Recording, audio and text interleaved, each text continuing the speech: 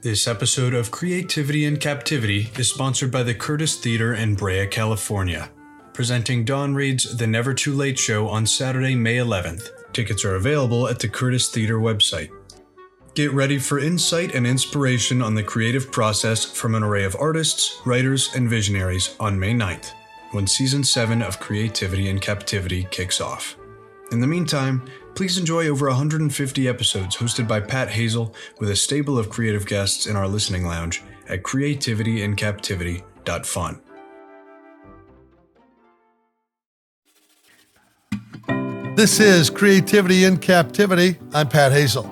My guest today is one of the jazz world's most acclaimed vocalists. Having earned a Soul Train Award for Best Traditional Jazz Performance, she has performed in more than 30 music festivals worldwide and in such notable venues as the Blue Note, Jazz at Lincoln Center, and Blues Alley.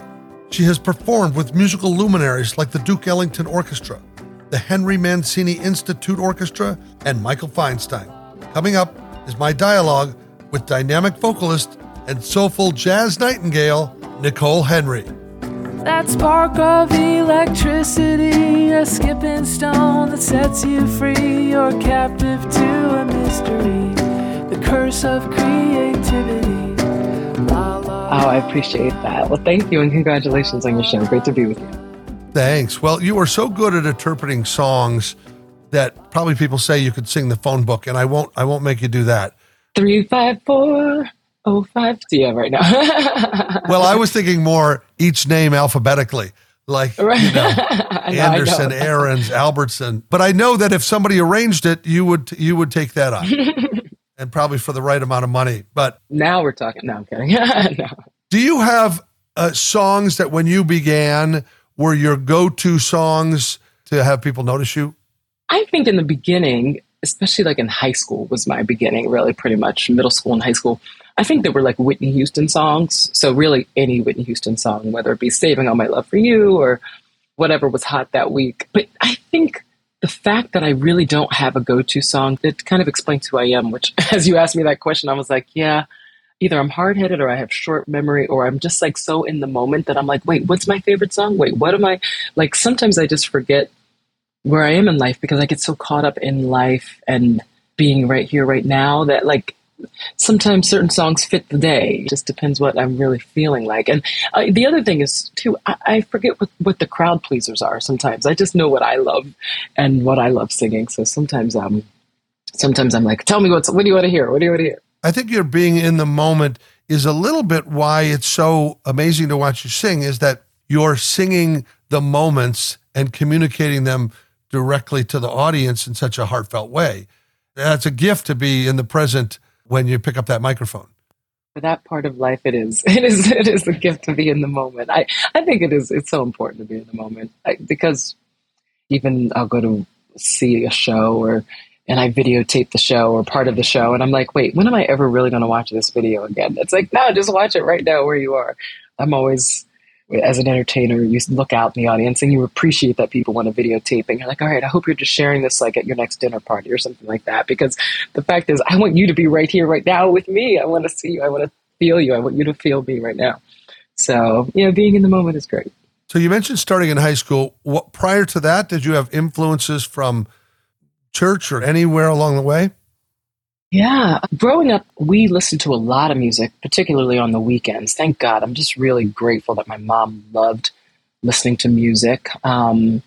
We listened to gospel a lot growing up, old school gospel, like Reverend Clay Evans and Aretha Franklin's original Amazing Grace album.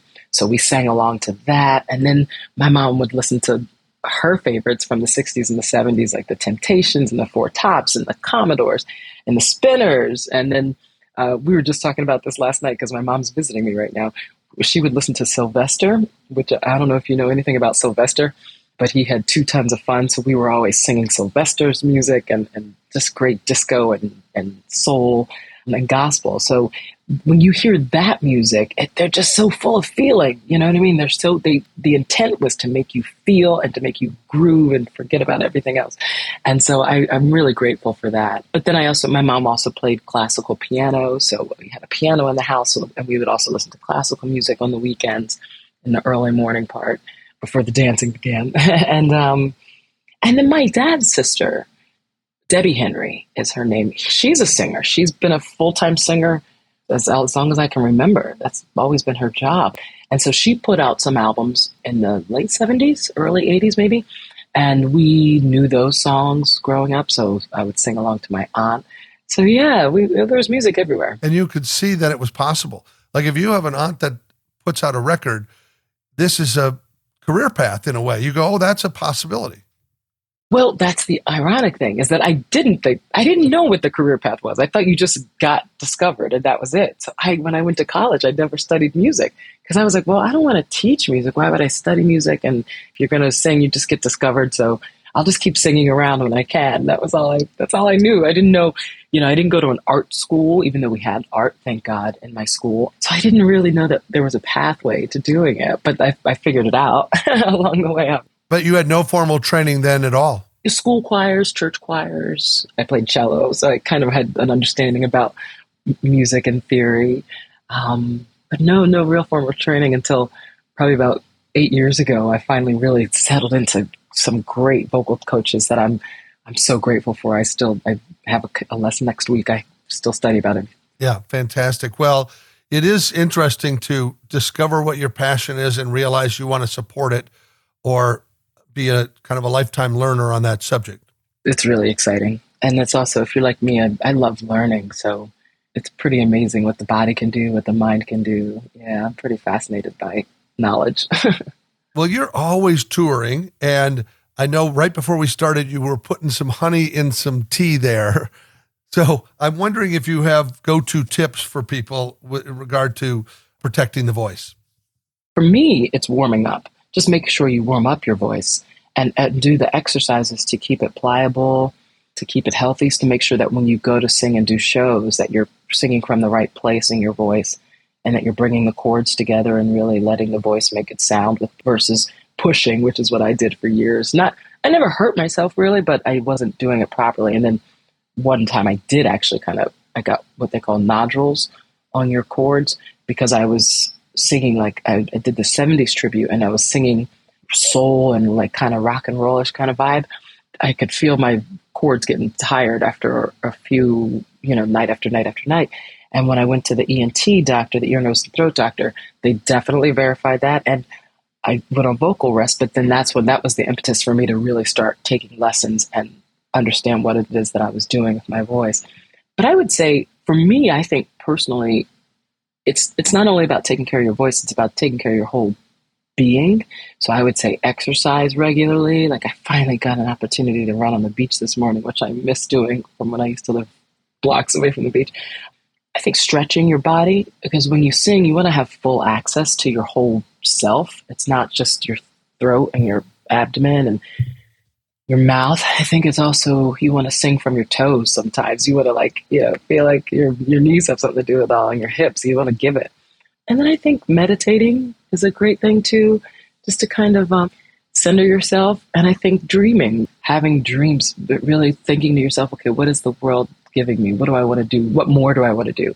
Because I think if we get stagnant as human beings, then our voice becomes stagnant. And what are you going to say? What are you really sharing? So visualizing that sort of a thing is going to manifest it in many ways, I suspect. I mean, I've always thought that you have to declare. Yeah. Like you can't say one day I'm going to write a screenplay. You have to say I'm writing a screenplay. You have to put it in the present. That's right. And you have to really commit to it. And like I'm working on writing something now. It's funny you mentioned writing. And as I think observing life, like if you're going to write, you need to observe life and make note of life. And so catch yourself, like be committed to it. So I know as I see things or hear funny things or things that I think would be a good thing for the story that I'm writing, I put it in my phone and I have a note, so yeah, just catch yourself thinking and capture those moments, because it's like a dream. If you don't write it down, it's gone. You're barely ever going to remember. Yeah. it. I used to always refer to that as the Bermuda Triangle of ideas.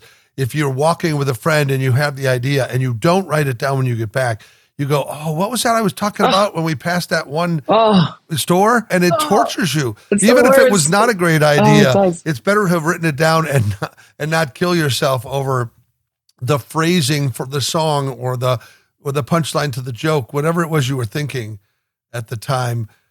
Yes. And when you talk about writing, it's so true. One thing I didn't quite understand when I was a kid, and the teachers would say, talk about the what and the where and the why and all of that, like go through those questions. It is invaluable to use your senses when you write.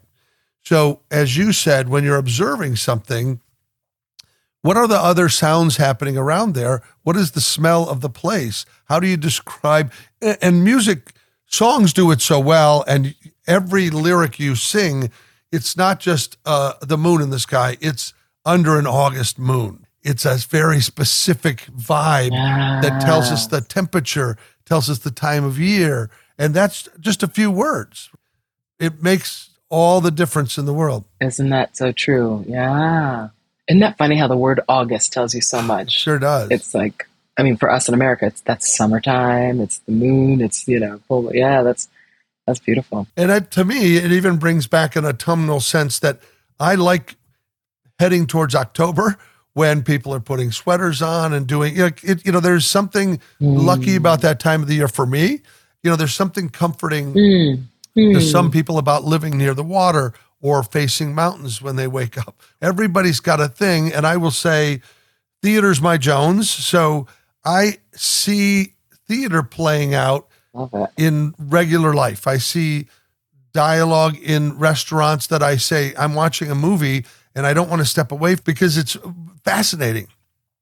But I'll be in a movie theater or somewhere where I'll see a forum and I always feel like before this movie starting, something's missing. Somebody should be up there singing or telling a joke. I see an audience hungry and I don't know why, but that is always an interesting feeling to join a community in a state of anticipation for something. I love that. It's such a good point, right? That is such a beautiful time of a night. You talk about an audience in like a theater. What an energy that is, right? What an energy that moment is. I'm just listening to what you... I don't know. It was captured by a photographer in a photo that I have in my home. It was in an Italian place. I think it was La Scala, which is a multi-tiered theater of note that had all these balconies. And there were two women on the edge of the balcony. You can tell it's just before the show because they have their programs out. And the moment that the photographer captures the eye of the woman, you can see this gallery of people all around her. And I look at it and I always think that's the people we're speaking to as performers. We're speaking to the person who comes to invest their time, they vote with their money, and they want to change something about their day or their week or their life. And they come and they give that moment to us to take them somewhere, to transform them, to have them go home uplifted. I feel like that's what we all want. It is true. That is what our job is. People didn't leave the house to just not feel great. It's your job to take them somewhere and to pull them on a journey, or uplift them. That's so true. You're also amazing with your diction and your clarity. Is this something that were you always articulate your whole life, and did singing some of these specific lyrics and things scanning a certain way teach you to keep that really clear? I have no idea where my diction came from, why I speak so clearly. Sometimes when I'm in the studio, I have to do a little less of it. I don't know how. I guess just good parenting, I guess. I guess maybe it is an environment, but it's really interesting when you get into those phrasings, how important hearing every word is. It's true. There are many times when I'm listening to music, particularly contemporary music, and I'm like, wait, what did they just say? What are they saying? I'm thinking I'm going deaf, which it doesn't mean I'm not, but yeah, when I can't understand the lyric, it makes it kind of pointless, kind of futile. Well, it's funny also because I come from writing and comedy. Words are also very important to the rhythm of things and the punchline, but I also hear storytelling lyrics differently. So you have a very sultry version of Midnight at the Oasis. And I was listening to that the other day, and it's funny where I started actually hearing the words and going, what in the world? Does that ever cross your mind? Because it's like I'm okay with the location. The Oasis is a great location. But then they say, let's slip off to a sand dune real soon and kick up a little dust. And I'm thinking, that's not sexy. If you've ever been on the beach, it's not fun. Right. To be sandy and nasty and lots of, but let me tell you, if you really think of somebody that you want to do that with, I can think of, I wouldn't mind getting dusty with somebody. I'm all for the getting dusty. It just, with the person, but it does feel like there's some pretty funny, the words kind of feel a little, the cactus is our friend. I get it. It's quiet out there. It's lonely, but I think I don't want to be near a cactus when I'm having sex. You know what I mean? Like, not whatsoever. No, but I think that song, you're right, is so sexy. There are so many entendres and, or just play on words that I think are so cute. My favorite is the third verse where she says, I know your daddy's a sultan, a nomad known to all, with 50 girls to attend him. They all send him. They jump at his beck and call. Well, you won't need no harem, baby, when I'm at your side. And you won't need no camel. Oh no, when I take you for a ride. I just think that is the hottest thing to sing. I just have to contain myself when I sing those lyrics. No, I think it's really hot too, but I heard you sing the words, I'll be your belly dancer and you'll be my... And you will be my chic. Chic, right. So previously to your singing it, what I heard was, I'll be your belly dancer and you can tend my sheep. And I thought, what in the world? That seems like a weird role-playing exercise out there in the desert. A little too much information right there, Maria. That's hilarious. That's the funny thing about lyrics. When you realize what the real words are. Yeah, somebody told me the other night, they told me some lyric that was very entertaining. Well, you could update it. You could said, you won't need no camel, send an Uber instead. You can, kind of a modern version of it. That's hilarious. No, yeah. You're really known for, there's lots of love songs in your catalog here. It's really, this is the thing that candlelight dinners are made of. So do you have a favorite love song to sing? Yes, I do. And I sang it the other night when I was in San Francisco, and I don't get to sing it a lot.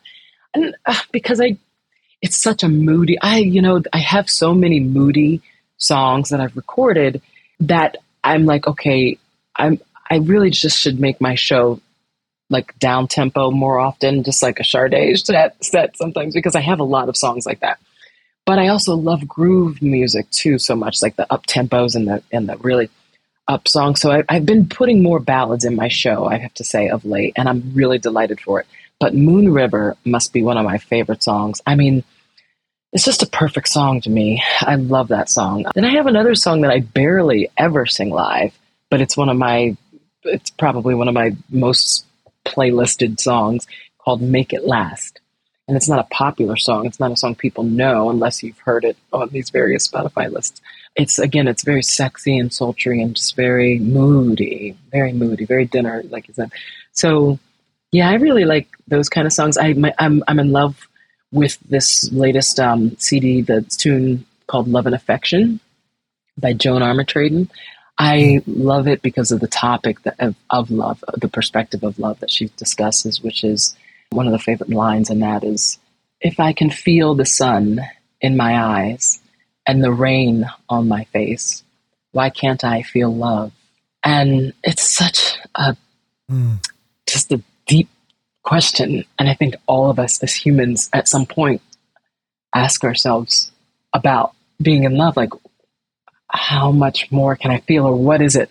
I love those kind of love songs. That's probably some of my favorite perspectives, but I also like the hopeful Moon Rivers as well. Yeah. Well, you had a chance to sing Moon River 10th anniversary celebration single or something that I saw on your playlist. So people can find your stuff all over the place on Amazon Music and Spotify and wherever they can spell Nicole Henry. But I did notice that there is a tremendous amount of I guess what you would call unrequited love songs in the world.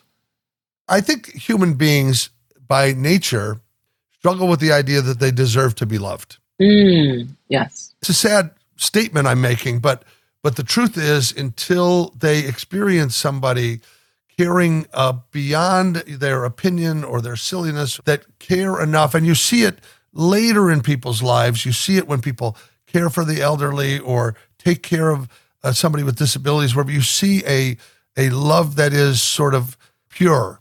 And I think when you see that on a park bench or anywhere you see it, and you think, why can't I have that? Is it something about me? You know what I mean? I think that people are always in a state of self-criticism. And I'm not a psychologist, so I don't know. But on this show, we often talk about how often artists feel about being a fraud or an imposter. And it's completely unnecessary self-sabotage that people are looking at a lens, judging themselves, when most of the people passing by aren't even thinking about them. Wow. Yeah. It's so funny how much I love to sing about love. And I don't think I've ever really given myself the opportunity to be in love and really, or enough. My heart is breaking. Well, I was in love once. I mean, a couple times.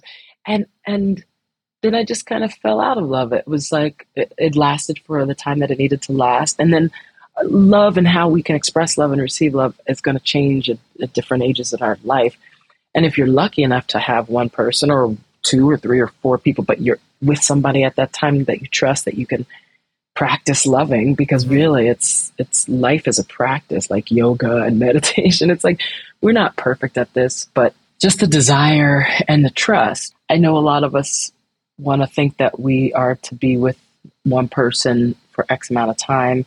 And you do want to, I think reality is we do want to try to stay with somebody, one person. That would be amazing to like commit and be there. But I think also as humans, this is my perspective. I'm Christian, and I know sometimes people say, they get married and it's forever. But I also think that when we grow, sometimes we grow apart if we don't mind or really take care of, or we just become different people. I don't know. I've never been married. So like you said, I'm not a psychiatrist or psychologist or a family planner or anything like that. But I think sometimes we cheat ourselves out of seeing what is really in front of us, and we settle for things. And love is timing. Love is timing. We meet people and we think we can love them and we can show them what love is, or help them love and love themselves. And then maybe that was our job. Maybe that was our quest. And then we're like, okay, I'm over. Now it's time to move on. Who knows? I don't know. We all have different reasons for wanting to love and wanting to give love and share love. So I think we just have to be honest with ourselves and be honest when it's time to move on, which is so hard. I've had hard times breaking up with boyfriends, and I wasn't even married. I didn't have kids. So it's like, I can't even imagine what it's like to be married and moving and living with somebody and all that.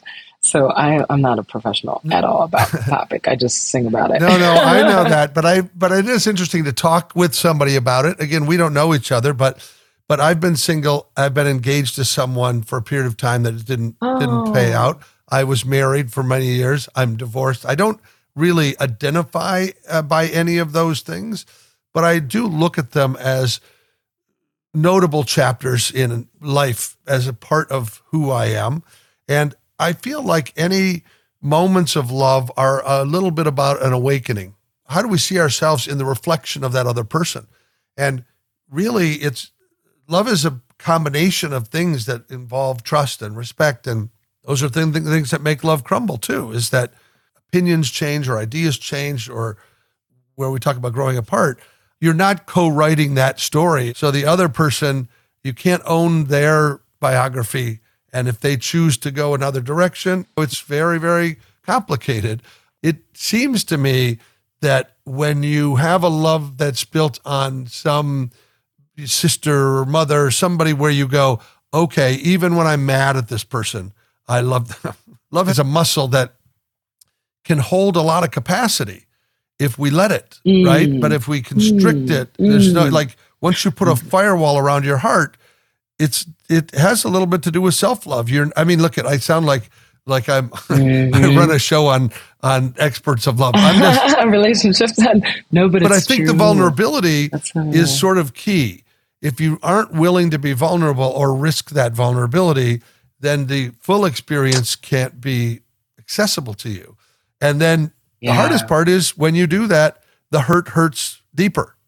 It's just, there's just no way you get wounded a little deeper. I'm only saying this because I've been listening to your love songs for 48 hours. Thank you.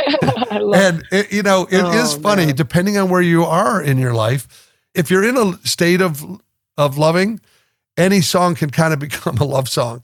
And if you're in a state of frustration and you're closed off, often it's like, oh, that's crap. You're kind of living in the negativity, and therefore, man, I want to be in love so badly. I really do. Just like of late, I just realized how much I want to be in love. Oh, well, I wouldn't publicize that on a podcast because you'll get bombarded with, you know what it is? I think it is everybody's desire. And there are times that we can be so busy that we don't think about it. And there are other times that we're traveling or we're lonely. To me, it's much more about the adventure of sharing experiences and discovering yourself through another person, and realizing what you want to share. And I think in love, you celebrate your own self as much as you celebrate the other person. Yeah. Romance is an opportunity to be together, but it's also a place where you share, you get that earlier anticipation. We talked about theater. I think love puts you in, when you anticipate tonight, the date, the meal we're going to make, what we're going to do, where we're going to go, let's plan that trip. What are we going to do when we go there? And also, you don't want the night to end. You don't want it to be over. Now, do you feel a heavier responsibility because of being a purveyor of love songs and romance, that people's expectations are different of you when they're in a relationship, let's say? Oh, it's been so long that I've been in a relationship, I couldn't even tell you what it feels like. I don't know. I don't think so. I have no idea. I don't know what men think. It's been so long since I've been in a relationship where I'm really turned on by somebody in every way. You know what I mean? Well, I guess I was thinking like a massage therapist. If you dated a massage therapist, you had the anticipation that they would come home from a full day and you'd get your massage. But that would be the last thing they would want to do. I would think they would be like, hey, I've been doing this for 8 hours a day. I'm not afraid of relationships anymore, because I think before I thought relationships, I really had a fear of them because I'm like, I don't know what I can give you. I don't know if I'm going to be able to give you enough. I don't know if what you want from me and if I'm going to be able to be there for you. So I think I had a fear that like I wasn't committed, but I also, now that I know a little bit more of what I want in a person, now I know I'm not going to make the wrong decision, because I think I have such a large capacity to love that I have a tendency to lead somebody on or love them, but then be like, oh no, I'm not in love with you actually. So sorry, we have to turn this off. And I don't want to do that to somebody. Because it takes me a while to really realize if I'm really in love with somebody or if I just want to make somebody feel good, as far as like be loving. Yeah. And I don't mean necessarily just in a sexual way. I just mean like, let me talk to you. Like, what's going on? Who are you? And make somebody feel alive. But then you discover you don't really like them. And then it's like, oh, sorry. Okay, bye. Yeah. But it's not your responsibility to love everybody. You just got to find the one that turns you on. And that's what I'm looking for. Yeah. Well, you have a generous heart, and you obviously are a person that knows how to make people feel good. You tend to people's happiness. I do care about that. I do. I really love trying to make people happy. And that feels that's a good feeling. That's a good feeling. We all have the capacity to do it. Yeah. We really do. Yeah. And it can be confusing. You give people attention, or what's most interesting is when you see people and they feel seen by you, then that opens up a different sense of what the friendship is, I think. And then I'd say that from a standpoint of fans or of distant observers, that they get to know professional entertainers or movie stars in a different way because they're kind of hearing things in a very personal way. So that can be confusing, I think. But all right, well, enough of the love talk. Let me share a taste of your music with this cut of A Little Time Alone, written by Doug Emery, yourself, Nicole Henry, Matt Pearson, John Stoddart, and featuring Kirk Whalum.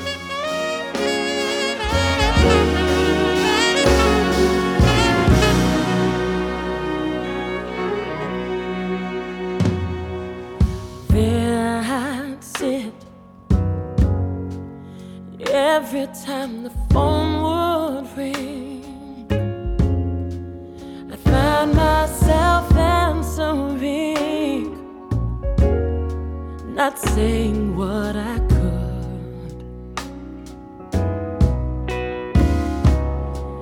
Well, who am I anyway? It seems to me I'd always say a whole lot of everything, like everything would do me good. When did I, how did I lose control? I'd close my eyes to what I've been searching for.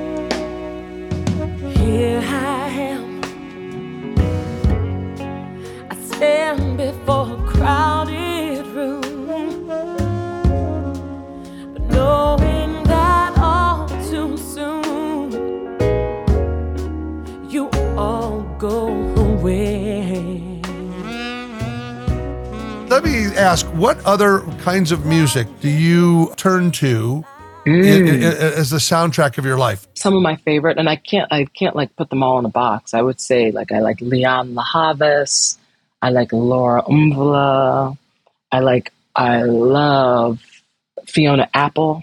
Oh my goodness, I just listened to her the other day hiking. I love Damien Rice. I like some of Coldplay's albums. Lenny Kravitz. I used to really love Lenny Kravitz. Yeah, so it's really all over the place. I tend to like singer-songwriters and a little more obscure, some little tinge of rock and roll, but a tinge of sadness. Like Fiona Apple gets me. I just listened to her first 2 albums last week when I was hiking. I had a chance to go hike Big Sur for a couple of days. And I was like, oh my goodness, these are like timeless. It's so good. But there's some draw to sadness. You feel there's some bittersweet sense to follow that emotion. Yep. I love that sadness kind of, yeah. And always. Well, you sing so many standards and jazz classics, and I know you put out a Christmas album. Did you have a favorite song on that Christmas album? You know what I love on that holiday album? I love Oh Holy Night. It's just such a beautiful, perfect song, I think.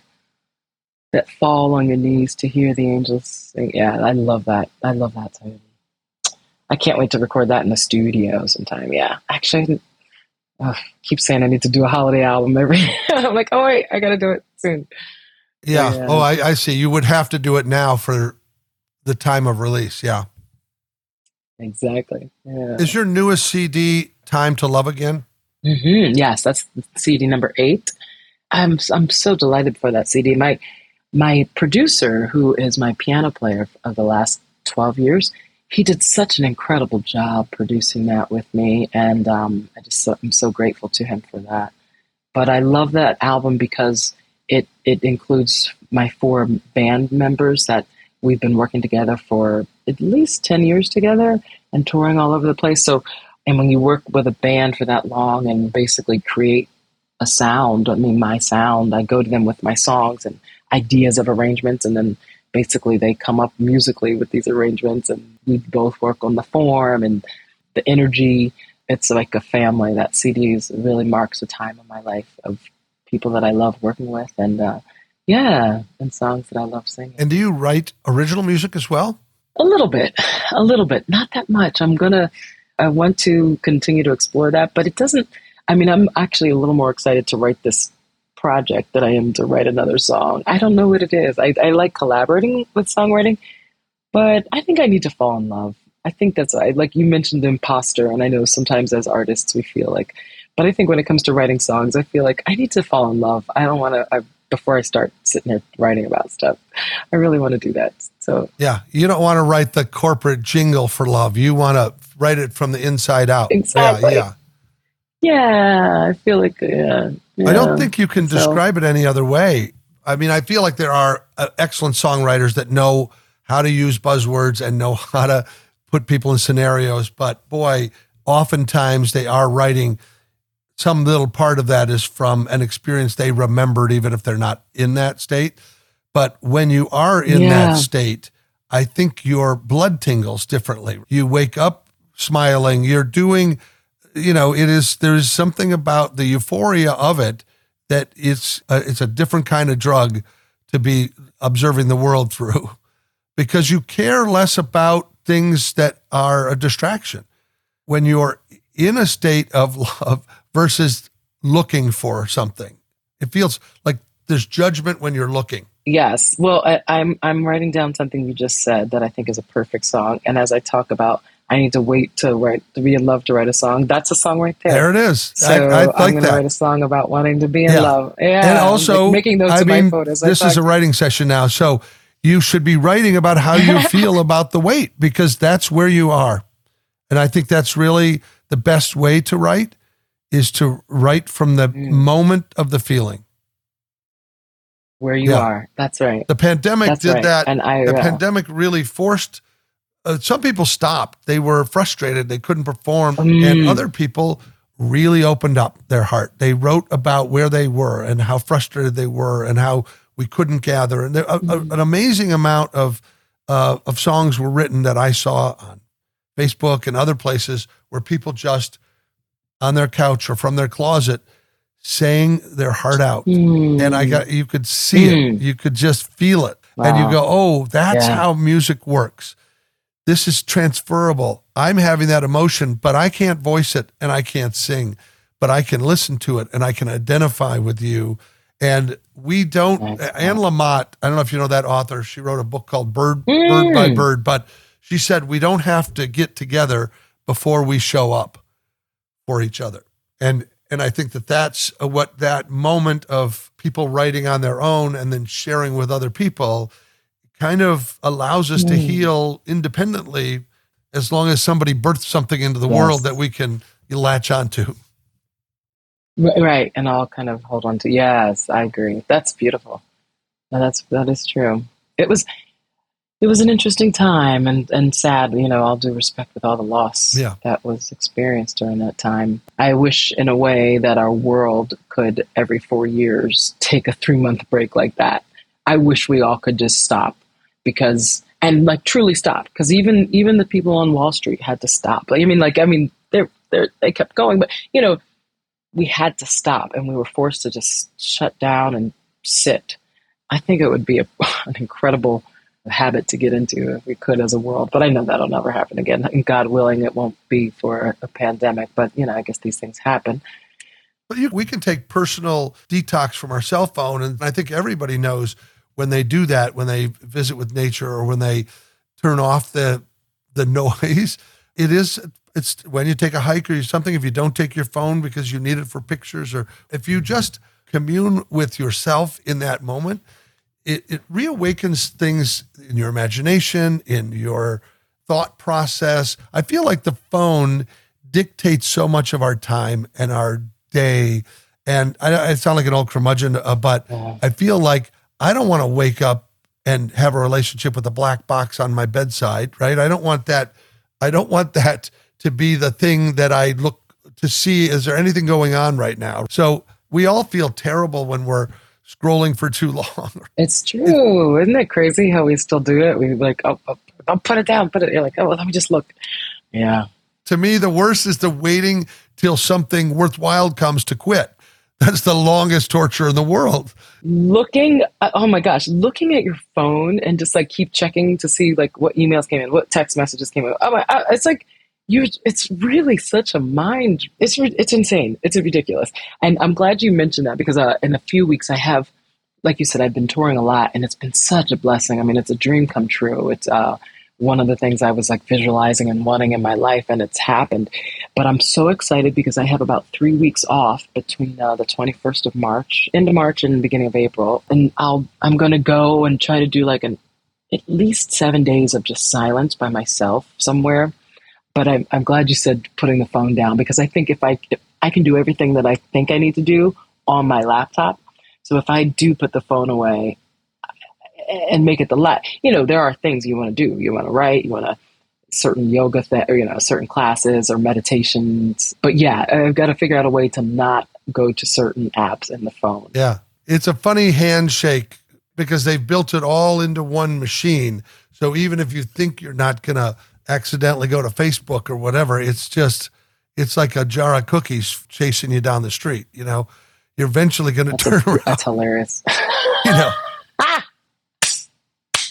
Okay, I'll have you know, if a jar of cookies follows me wherever I'm going to eat the daggone cookie.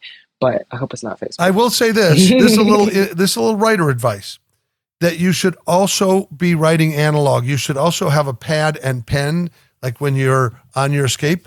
Not to say that you don't use your laptop, but your brain operates in two different ways. And that moment from your brain down your arm to your hand to the pad is a different I love it. system than the other. And I find, again, I write both ways, but if I'm on an airplane, it's just awkward to open my laptop and have the seat in front of me pushing it shut and doing all that kind of stuff. And then I find that I write differently. The flow of my writing, the way my thoughts work. I agree. And I feel like younger people should know that both have value, that you should be doing, especially if it's a diary or a memoir. There's something about working on your laptop that is mechanical, and then you can hate it and you can erase it.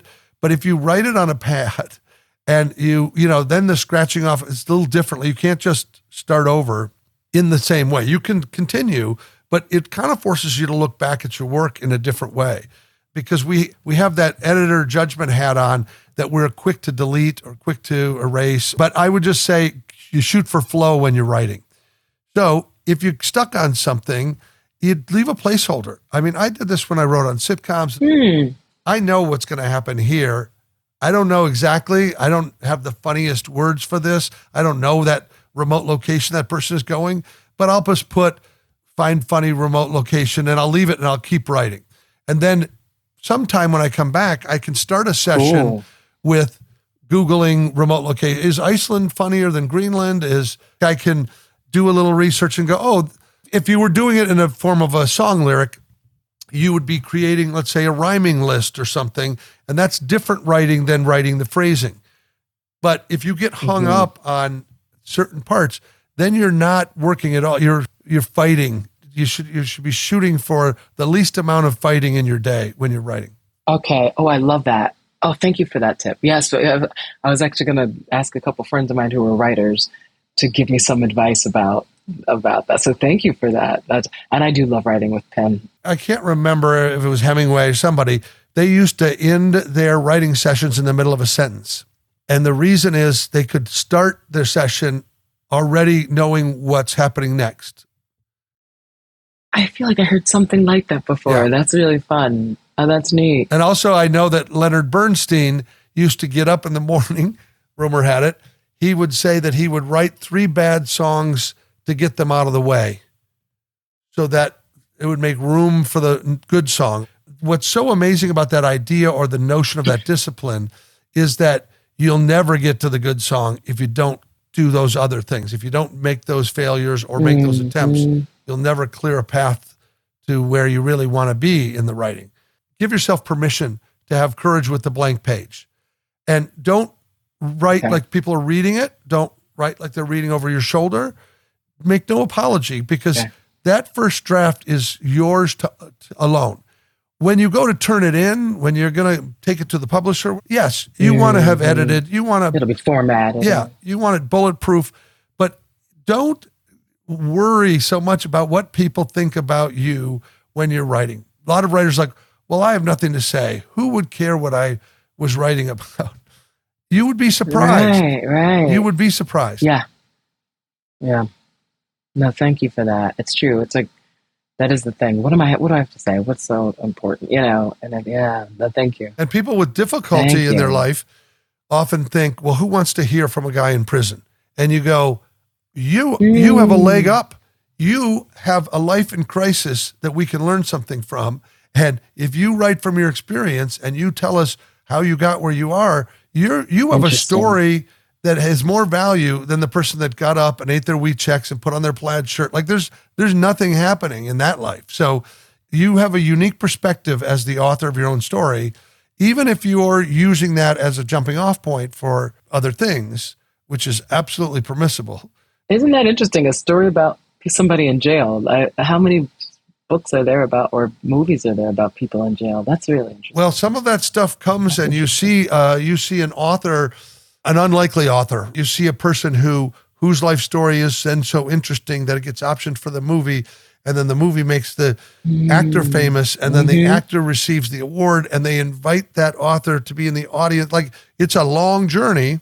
Yeah. But what's being said all along the way is how much that person's life had value. It had value in the writing. It had value in the movie. It had value to the awards, to the participant. And there's a great deal of that example of people with hardship, that a movie like The Blind Side, any of these movies that could not have been a movie at all if some courageous person didn't take on that journey. Sure. Yeah. Wow. Right. So between love and writing, now we both have homework to do here. Right? I'm excited. What advice would you give to people trying to find an original voice in this business? I loved learning new jazz songs by listening to a male sing the voice, or maybe the female sing it once or twice, but then I would really walk away from hearing one voice sing it because I just didn't want that person's voice to be coming out of my voice. I always want to sing, and when I'm singing, I want to feel like I'm hearing myself talk to whomever's listening. So that's really important, is to, one, not try to sound like anybody else, because they're already there. So really try to hear your voice, your speaking voice even, in the truth of your singing. Unless, of course, some people have stylized, they do falsetto or something like that, then that's a different thing. But I think in general, you want to feel like you're talking to somebody, and you feel yourself actually being Nicole talking about these lyrics. But that's, jazz was perfect for me because I feel like I'm very hard-headed. Like, I don't want anybody to tell me what to do. So I would hear the songs that were hits and that I fell in love with the melodies and the lyrics, and then I could just go on and be myself. I would say learn to trust your coworkers. Really lean on, and don't be afraid to depend on your coworkers, but also know that you have to, in the end, it's all about what you do, because nobody's going to dream like you do. Nobody's going to want what you want. Sometimes people may disappoint you, but it's nice to feel like you actually aren't in it alone. I don't ask for enough help personally. I don't ask my friends to, can you come videotape me, or can you show up, or can you help me come to this gig because I need an assistant? I think that's really important. I think working with a band is great. Like, if you can write with a band and then everybody has the responsibility of going to get the gigs, then it makes you can do more, and then you have less of a burden of doing everything by yourself. I just happen to do that because I'm a bit of a loner, as much as I love people and love being around people and social. But I kind of just did a lot of it by myself. But I do, the journey is better when you have more people around you, I would say. So that's fun. And yeah, write songs. Like you said, what we were talking about, write songs. I think a lot of times, I consider myself an artist. I do know that if I had more original songs, people would look at me as another type of artist. I'm very comfortable with what my career has been, and I look forward to seeing what it's going to continue doing. But I do think songwriting is really important if you have a story to tell, and don't be afraid of trying. And then just use your common sense. If you want a job, go find out where the jobs are and show up and introduce yourself. And nowadays, music and CDs and recordings are like a business card, really. It's like you're expected to have recordings. So you got to figure out how to make that happen. You really do. And it's different nowadays. It's different. I started my career both singing and acting. So, and I did that 10,000 hours is 100% proof, sure proof. You really do need to put in 10,000 hours into this craft before you're a professional, before you have an idea of what you're doing. So how often do you practice now? I really do more of warming up my voice and trying to tackle new, different songs that I maybe wouldn't have sung. I'm working on my falsetto right now. I'm really grateful that I have acting in my, that I love musical theater and learning more. So I'm like taking on new musical theater, for example, auditions, and I have to master that sound or, master that song.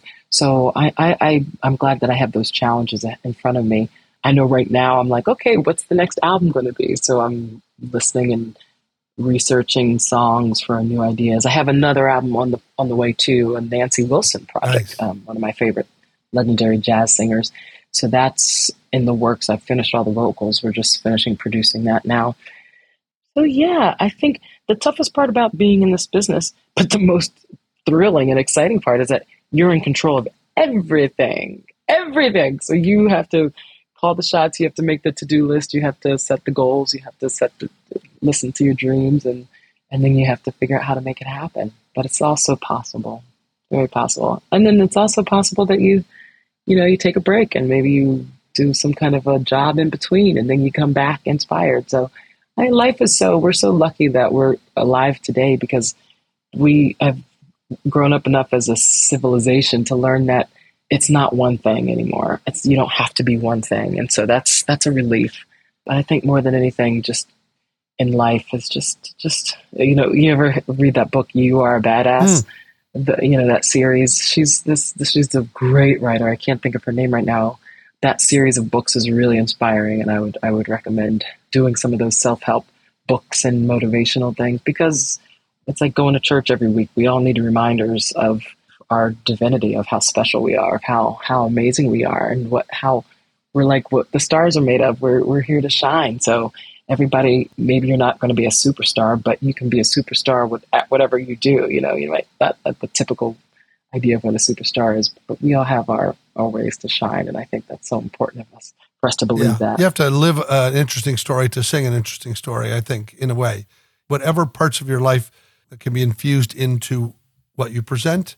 I mentioned practice earlier, and I read a Louis Armstrong quote that he said, if he doesn't practice for a day, he said, I knew it. If I don't practice for 2 days, the critics knew it. And if I didn't practice for 3 days, the public would know it. So he was sort of, as you said, whether you're dabbling in one part of your career or another, it's great to have a daily practice. And that applies to your craft, to your health, to your faith. Every one of those things is something that you need to keep the dipstick checked every day, I think. So thank you so much for investing the time. I want to be sure that people know how to find you on Spotify, iTunes, Amazon Music, YouTube.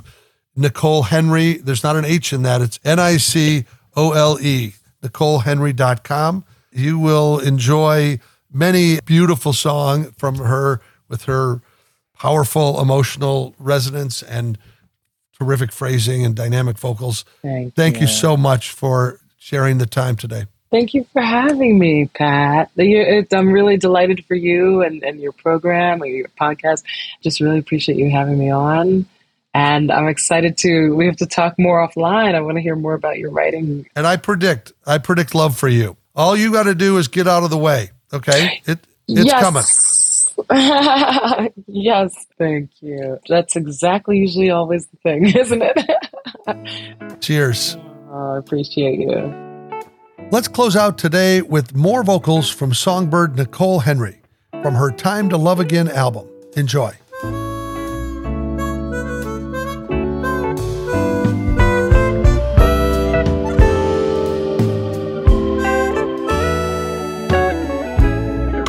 Midnight at the Oasis.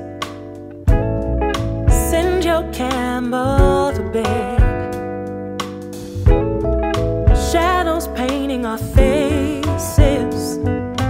Traces of romance in our heads.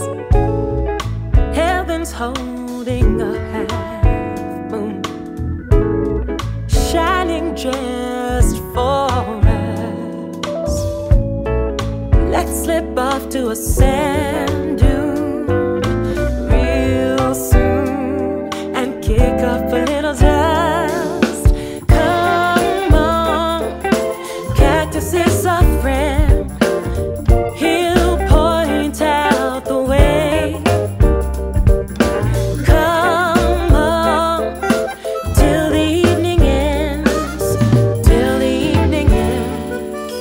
for joining us today.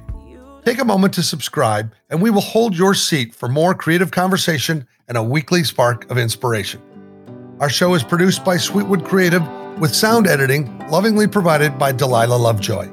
Our original music theme was written and sung by Maya Sharp, with additional production support and sanity provided by Tony Deo, Tucker Hazel, and Diane Johansson. Please feel free to share your input or dash off a review on social media to help grow our creative community. You can find us on Instagram at Pat Hazel with 2 L's, or visit our website at creativityincaptivity.fun. You heard that right, it's .fun, because .com is just 2 .common, and .fun is so much more fun. Ciao for now. Staring at an empty page, stepping on a ghostlit stage, a circus of uncertainty. Your call